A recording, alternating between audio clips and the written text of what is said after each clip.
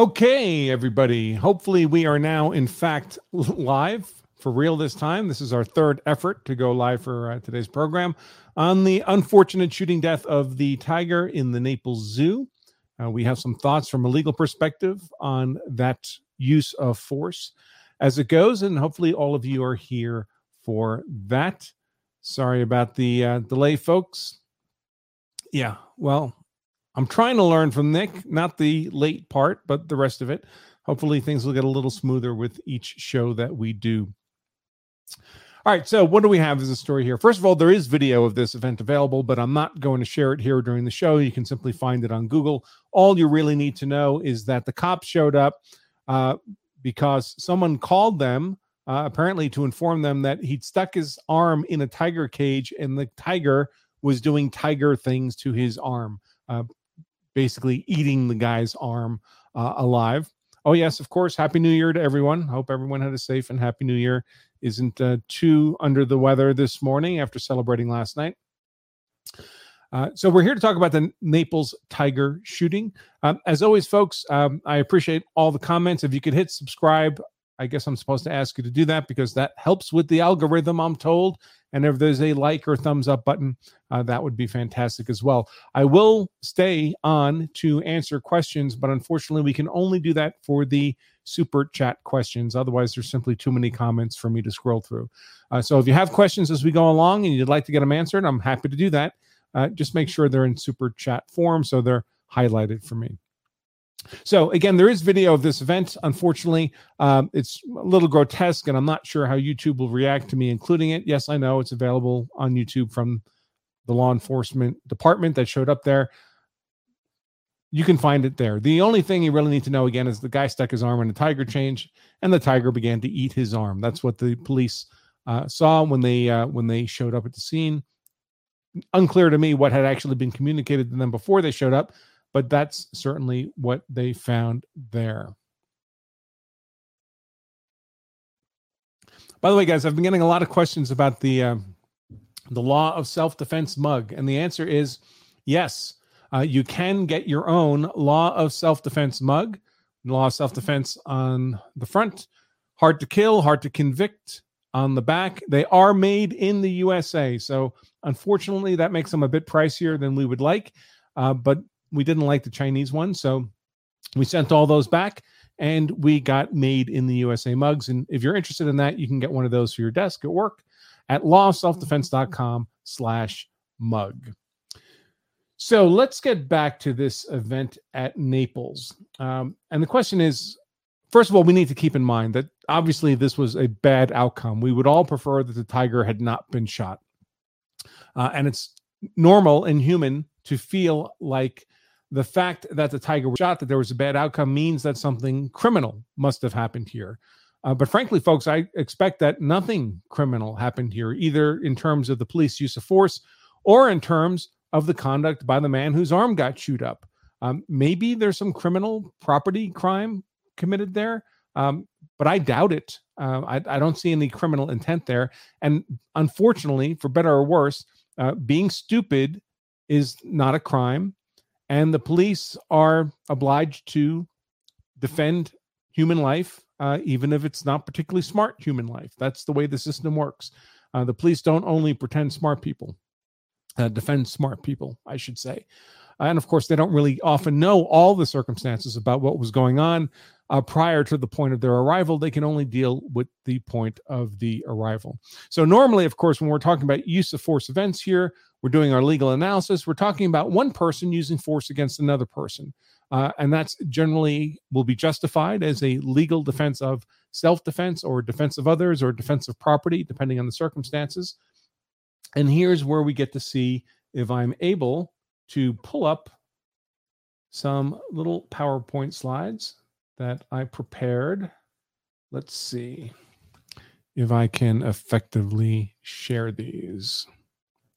Share screen.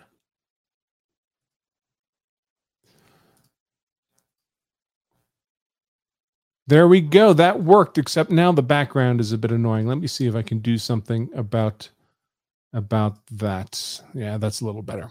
So Self-defense. So when we talk about self-defense, and again, self-defense here is a term of art, right? We've repeatedly run into this issue of how words are used colloquially among the general public in normal life, which is perfectly fine. But those words often have very specific and different meanings when they're used as legal terms of art, when they're used in a technical sense. We saw this in the case of the Daunte Wright shooting with Kim Potter. Most normal people will use the word reckless in much the same way as they might say careless or negligent. We tend to use those terms interchangeable in normal conversational English. But in terms of those terms as a legal term of art, they're completely different. Negligence occurs when you should have been aware of some risk you were creating, but you weren't consciously aware. Now, a reasonable person would have been aware, but for whatever reason, you were not consciously aware. And negligence does not give rise to criminal liability. It gives rise to civil liability, but not criminal. Recklessness as a legal term of art means not only were you creating an unjustified risk, but you knew you were doing it and engaged in the conduct anyway. And that does give rise to criminal liability. So although we use these terms like negligence and recklessness largely interchangeably in conversational English, in the legal context, they mean quite different things with quite different consequences for which state of mind is actually present. The same is true of self-defense. We use in conversational English self-defense to mean a great many things. If we're attacked by another human being and we use force to defend against that attack, we would naturally call it self-defense. That's also the legal use of the term. If we see someone else attacked by another human being and we use force against that attacker in defense of that third person, again, we would argue that's a self-defense justification, or more precisely, a defense of others justification. If our property was being taken or intruded upon in the sense of an occupied car or a home or a business, and we used force to stop that taking or to stop that intrusion into the property, again, that would be a justification of use of force where we're using force upon another person. That fits within the legal term of art, meaning of a justified use of force or self-defense. And in fact, specifically what we're talking about when we use that as a legal term of art is that we're defending ourselves, or we're defending an other person, or we're acting in defense of property. But in all those cases, we're using force against another person. Force against another human being. And by the way, that defense of property also applies to defense of animals, particularly defense of pets. And I know those of you who own pets feel like your pets are as much a member of the family as the humans are, maybe more than the humans are, depending on the humans in your family. But pets are mere personal property. And generally speaking, you can only use non-deadly force in defense of mere personal property in the absence of a threat to persons, in the absence of a threat to highly defensible property. And by the way, folks, if you don't know the difference between those terms, simple personal property, mere personal property, highly defensible property, then you might consider taking care of that lack of expertise and consider coming to our Law of Self-Defense Advanced class. This is a full day class on self-defense law taking place on Saturday, January 8th. So I believe that's exactly a week from today. We only teach this class about once every year, once every 2 years. So if you miss this one, it'll be a while before it comes around. It's a full day class taught live by me using Zoom to stream to your computer at the convenience and safety of your home. It's the equivalent of a full day, full semester law school seminar class, but taught in plain English. And it covers all these concepts we'll talk about today and much, much, much more, as you might imagine, from 7 or 8 hours of instruction. So if you'd care to really have a mastery of all these things we talk about and get it all in one day, then I would encourage you to take a look at this Law of Self-Defense Advanced class. And by the way, if you can't make the specific date, but you nevertheless register for the class, we'll make the recording of the class available to you for a 2-week period after that Saturday. So if you can't make it on Saturday because you have other commitments, but you'd still like to partake of the class contents, you'll be able to do that using the recorded replay that we'll make available to all registered students for that class. So don't worry overly much if you can't particularly make the Saturday, January 8th date. We'll still make the content available to you. Okay, back to, and that, of course, is all available at this, see if I can make this work. At lawselfdefense.com/advanced is where you can learn more about how to sign up for that class a week from today, folks. So it's closing in fast. If you're considering it at all, I would encourage you to sign up while signing up is still possible, while seats are still available. Okay, take that back down. Go back now to my little PowerPoint slides. Here we go. Yeah, Nick does this with such facility. Here we go. So normally when you're using force against others, it's defense of self, defense of others, or defense of property, but we're using force against another human being. But this is not the proper legal justification if we're talking about using force against an animal.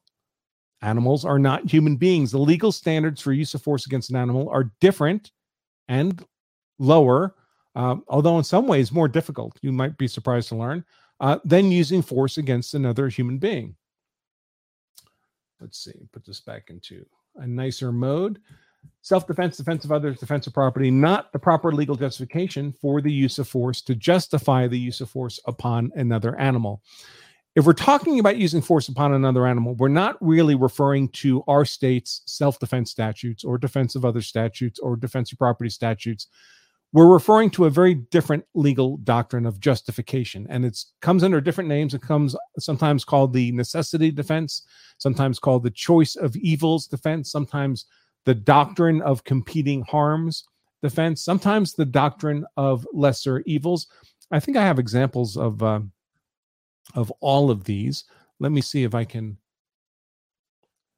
pull that. Let's see. I thought I had examples of all of these.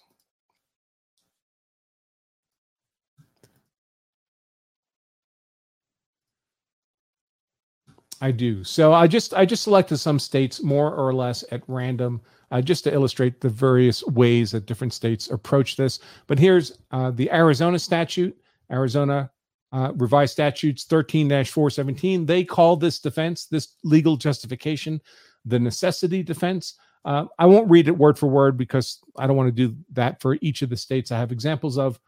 But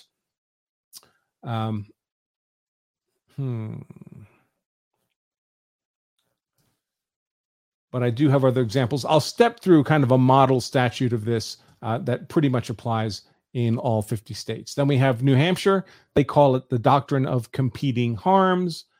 And then we have, I should have thought of a better way to do this, I suppose. Then we have Oregon. They call it the choice of evils. But really, it's all the same thing. It's all a way of balancing. Okay.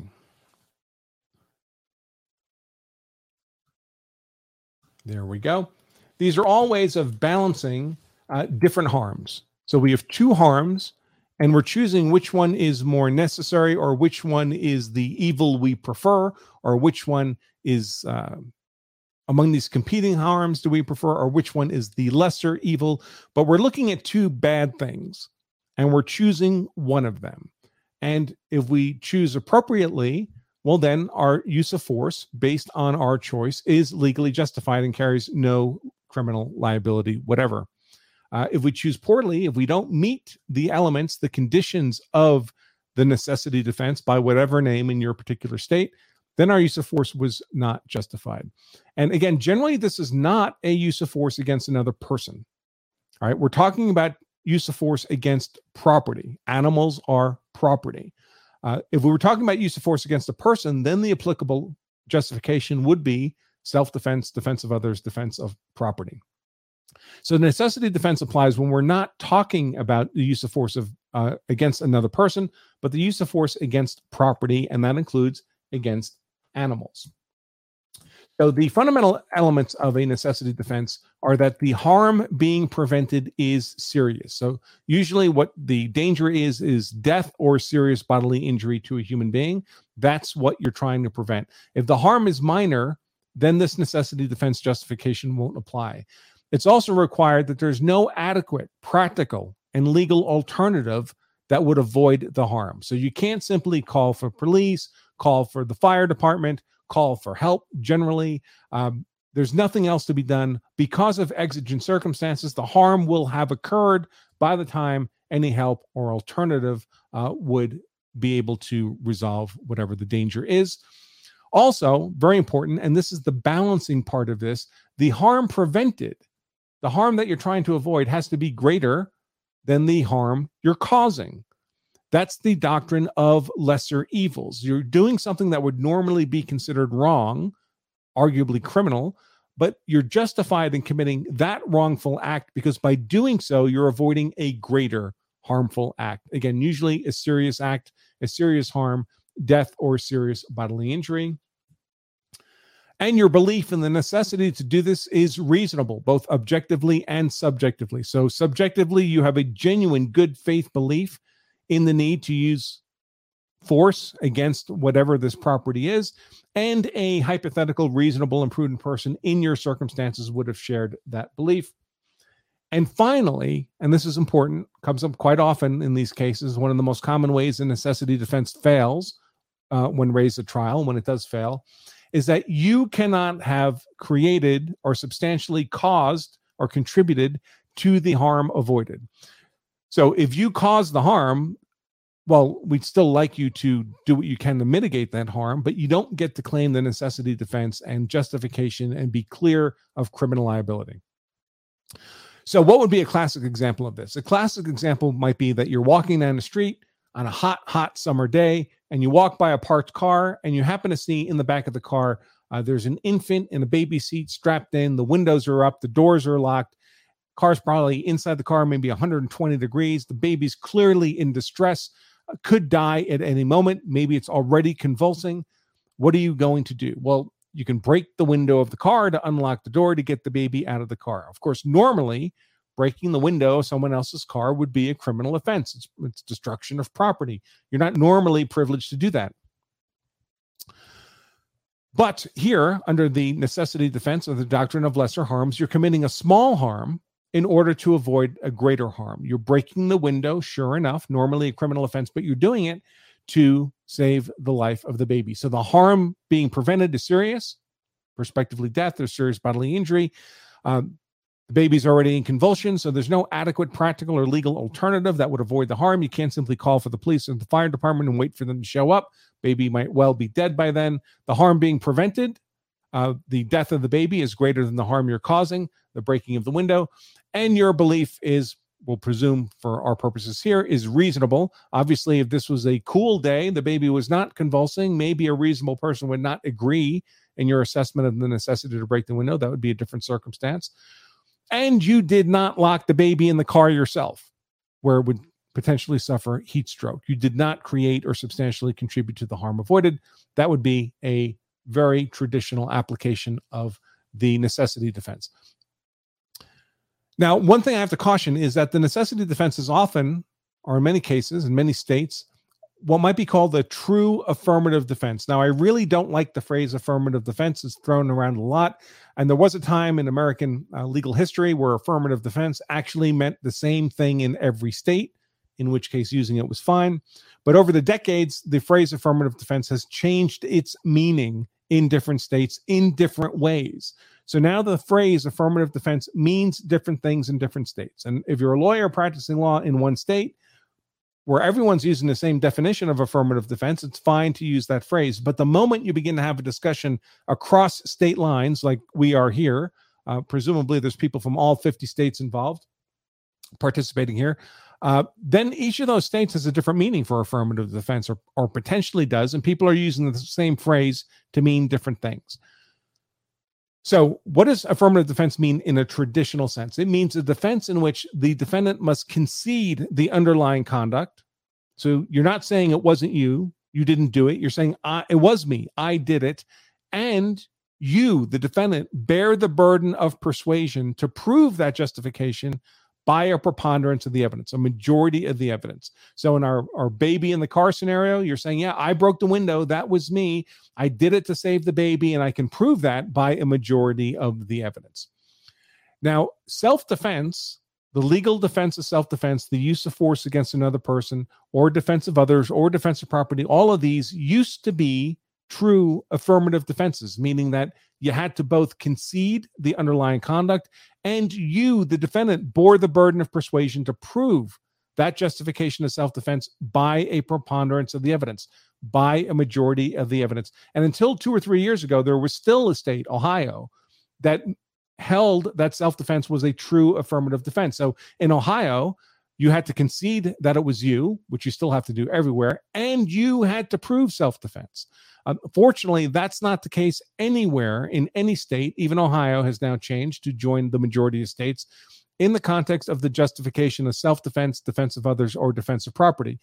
Today, although you still have to concede that it was you who used force in self-defense, defense of others, or defense of property, today the burden of persuasion, what you might call the burden of proof, is not on the defendant to prove it by a preponderance, but on the state to disprove self-defense beyond a reasonable doubt.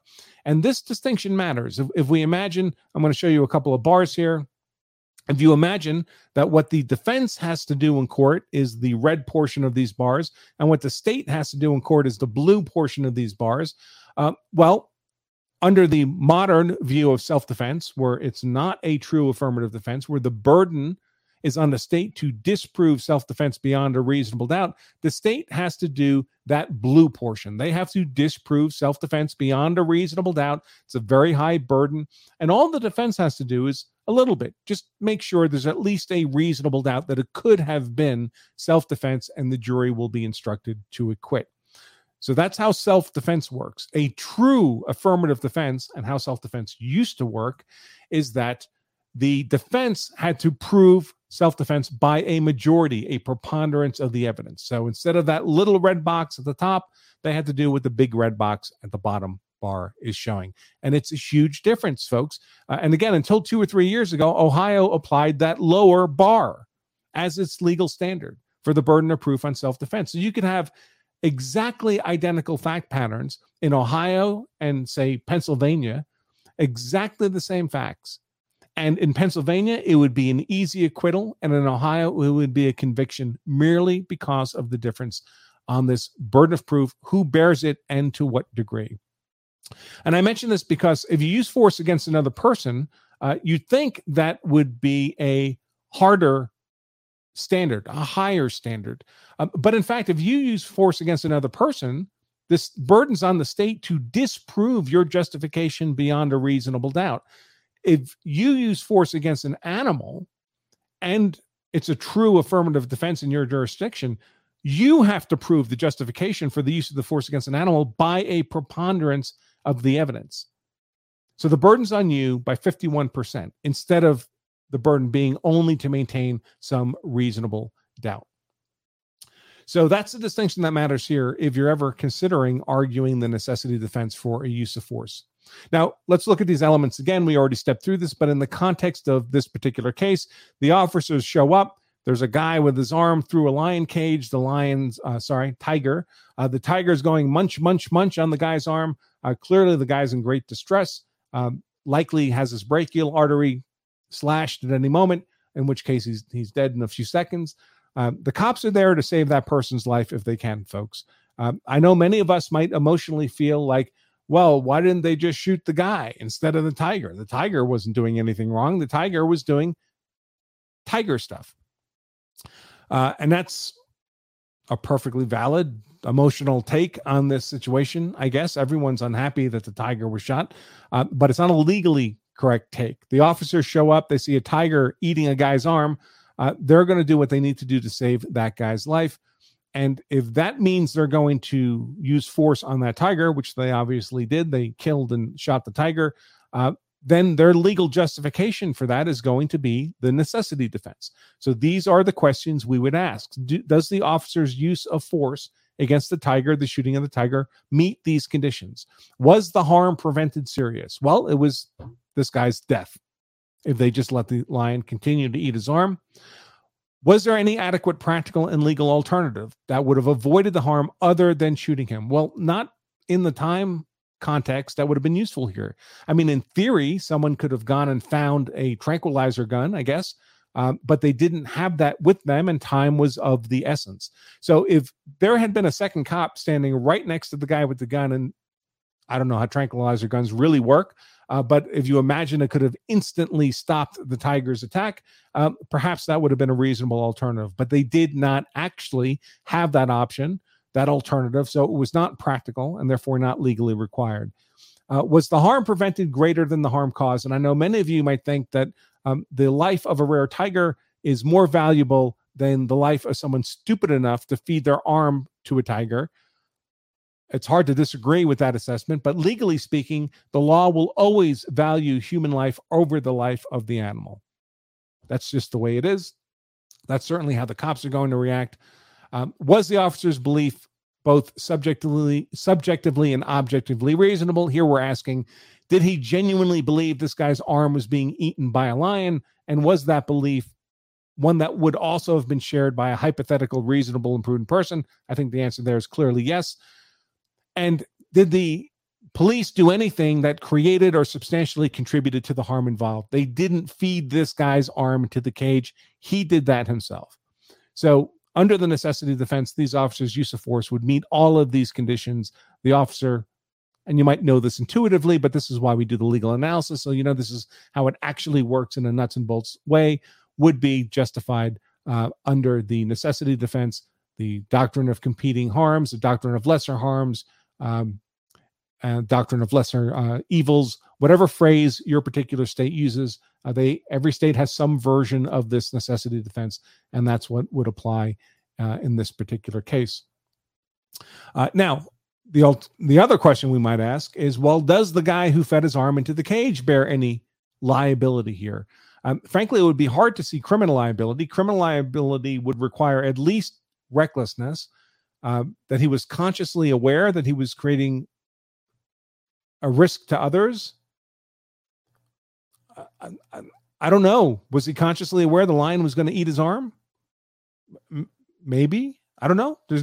I don't see evidence of that. It's hard to believe that would be the case, that he fed his arm into a cage so the lion would eat it. Maybe he was stupid enough to think he could pet a lion.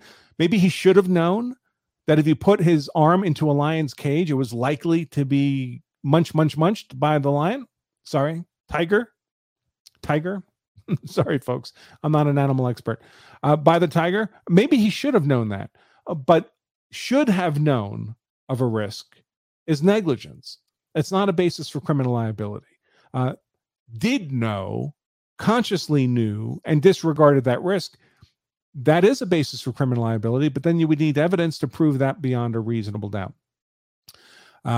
So I could see a basis perhaps for civil liability here, for negligence liability. The zoo lost what I imagine was a very valuable animal because of this guy's negligent conduct he should have known, even if he didn't consciously know, but should have known, created this risk that the lion would eat him, or at least his arm.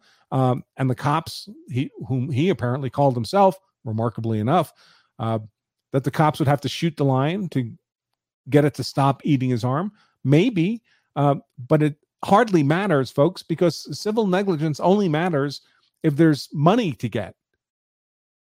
You go to court, you win in civil court, you get a judgment for X amount of dollars, and now you have to collect that judgment, and that's largely on you. Plus, it's largely a function of whether the person you won the judgment against has any money to take. You can't squeeze blood from a stone. And my understanding is this guy was working there as a third-party contractor in some pretty low-level job. He probably doesn't have anything to take. The company might. And there are cases, of course, in which an employee commits an act of negligence and the company is held responsible. Normally, however, the act of negligence would be something within the scope of employment. So perhaps if this guy's job was to actually feed the lion, the tiger, and there was a particular way to do that, and he did it wrong, he did that negligently, so that fell within the scope of employment. He was negligent within the scope of employment. He's effectively an agent of his employer, so the employer could be vicariously liable for his negligence. Sure, that argument could be made. But here it looks, I expect his job had nothing to do with interacting with that tiger at all. in which case it was outside the scope of employment, and likely not vicariously liable for the company that employed them. But again, my expertise is use of force law, not civil law. So if there's civil attorneys out there who'd like to express a more informed opinion, that would be good to know.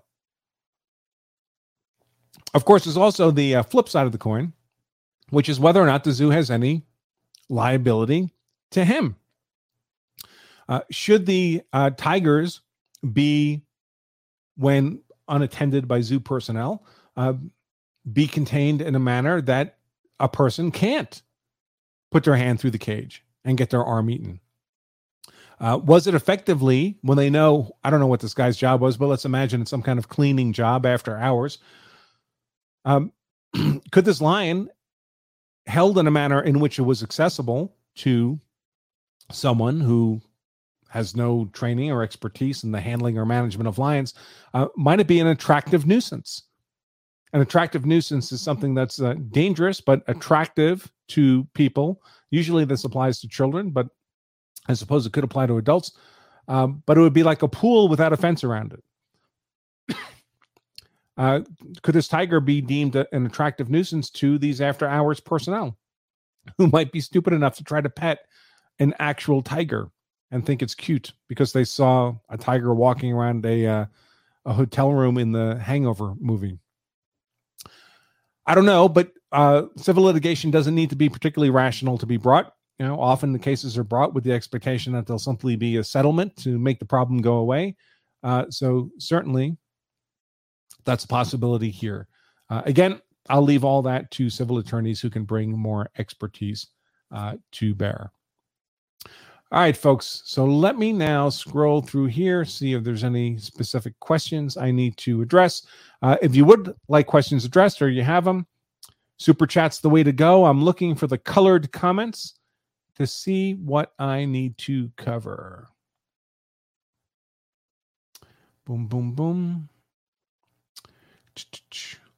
Why didn't they taser the tiger? I'm not sure that's a serious question, but I don't know, to tell you the truth. I'm not sure if anybody's ever tased a tiger, if there would be any expectation of that it would work, or at least work as effectively and reliably as the pistol round would go. It's an interesting question. Be good to get some information from the taser company. They tried banging on the cage first, and I would have preferred they fire a couple warning shots to try and scare the tiger away. Well, folks, that would not be a good idea, certainly from a legal perspective. Every time you fire a warning shot from a gun, that bullet is going to continue traveling until it hits something. And that something could be another person. Bullets ricochet, they bounce around, they are dangerous, they are deadly force, dangerous to anybody in the vicinity, including the guy whose arm is being eaten, including the cop who fires the shot in close quarters, including to his partners, anyone else who might be around. So you're creating a deadly force threat with no reasonable expectation that it would stop anything from happening, right? We're speculating that it might frighten away the tiger. There's no reason to believe that would be the case. We're merely hoping that might be the case. So we're creating a deadly force threat to everybody in the vicinity without any reasonable expectation that it would, in fact, have done anything to mitigate the arm munching by the tiger. So now warning shots are rarely ever a good idea, and certainly not in confined spaces like here. Does the zoo have a civil case against the police? Nope, for reasons I already discussed. For the individual or his employer, already spoke to all of that. So the civil stuff I would leave to civil attorneys. Against the police, I think the police have that justification of the necessity defense pretty clearly. Let's see.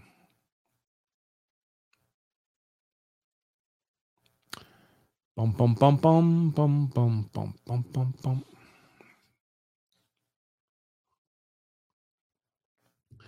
Let's see. Here's a question. Why did you choose this career path? And if you hadn't done this, what would you be doing?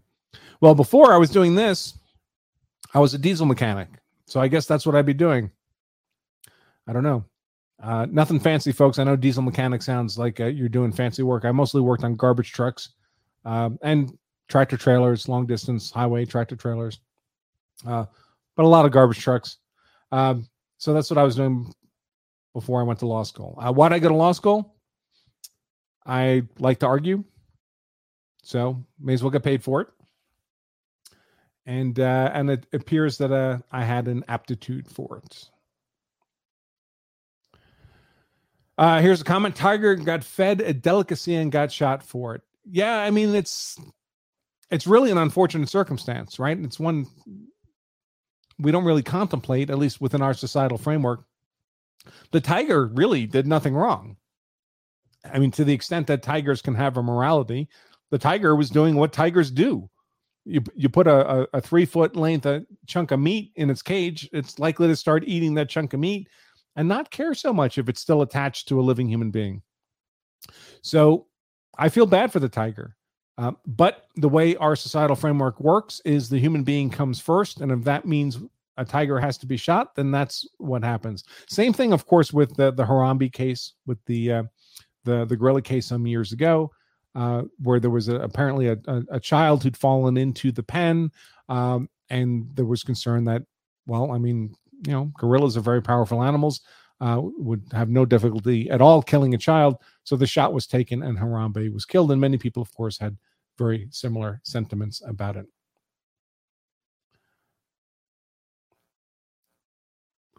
Let's see.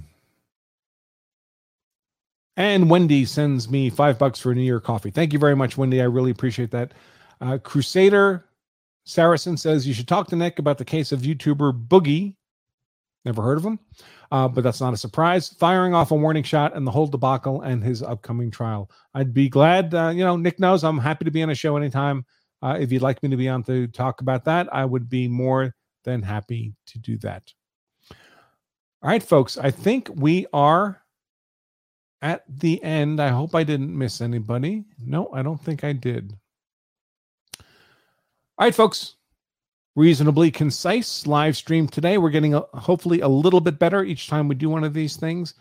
And I will look forward to speaking to all of you soon. I was going to schedule these live streams like once a week, which was kind of our traditional practice in the past. But frankly, I think we'll let it be driven by events in the news and questions that are sent in. And that might be twice a week or every 3 days or every 2 days or maybe every day. But it won't be for 8 hours at a time like Rakaita Law does it. That Nick is amazing at being able to do that. Our live streaming will be shorter, more focused, more use of force specific content like this. And with that, I will just remind all of you, for one thing, don't forget our Law of Self-Defense. Live Law of Self-Defense advanced class being taught live a week from today, Saturday, January 8th. We only teach the class once every year or two, folks. So if you'd like a law school level course of instruction on use of force law taught in plain English and to get all that mastery in a single day, then I would encourage you to take a look at this class. You can learn more about it at lawofselfdefense.com/advanced. After Saturday, it'll be a year or two before it's available again. And if you'd be interested in a Law of Self-Defense mug, many people have been asking, you can get those at lawofselfdefense.com/mug, Law of Self-Defense on the front. And as we say here at Law of Self-Defense, and I'll mention it now as our closing, remember, if you carry a gun, so you're hard to kill, and that's why I carry a gun, so I'm hard to kill, my family is hard to kill, then you also owe it to yourself and your family to make sure you know the law, so you're hard to convict. And you can do all that at lawofselfdefense.com. All right, folks, until next time, I remain Attorney Andrew Branca for Law of Self-Defense. Stay safe.